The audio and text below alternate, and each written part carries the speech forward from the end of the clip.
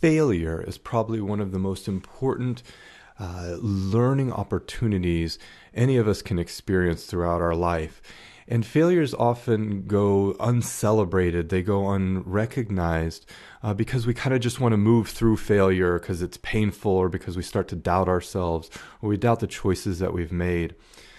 But it's incredibly important that we take failure not as an exhibition of our fault or our self-blame, but really look at failure as a chance to thrive and a chance to move into a new direction that can potentially bring even greater benefit and greater progress, whether it's professionally or personally in our lives. And so I think we should retrain ourselves when we think about failure and stop looking at it as a point of shame, but look at it as a point of honor. Look at it as a badge of courage and as something that you can hold up as a opportunity that you've experienced to improve yourself. And so I think we should really look at even creating CVs, even creating kind of highlight reels of our failures throughout our life, whether that's personal failures in relationships or professional failures. I think it's really important that we examine those failures, critically reflect on them, and don't hold them to heart.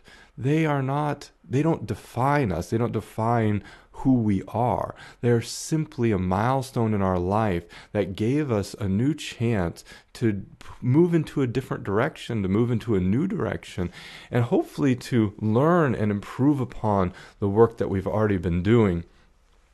And this includes, again, both professional as well as personal failures. So professional failures can be anything from submitting a job application and not getting an interview, getting an interview and not getting the job, and even getting the job but not necessarily performing up to your expectation or even the expectation of your supervisor.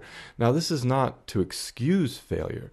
This is simply to point out that our perceived failures are often not perceived by others as being failures, but just as being learning experiences. And I think we can adopt that same mindset.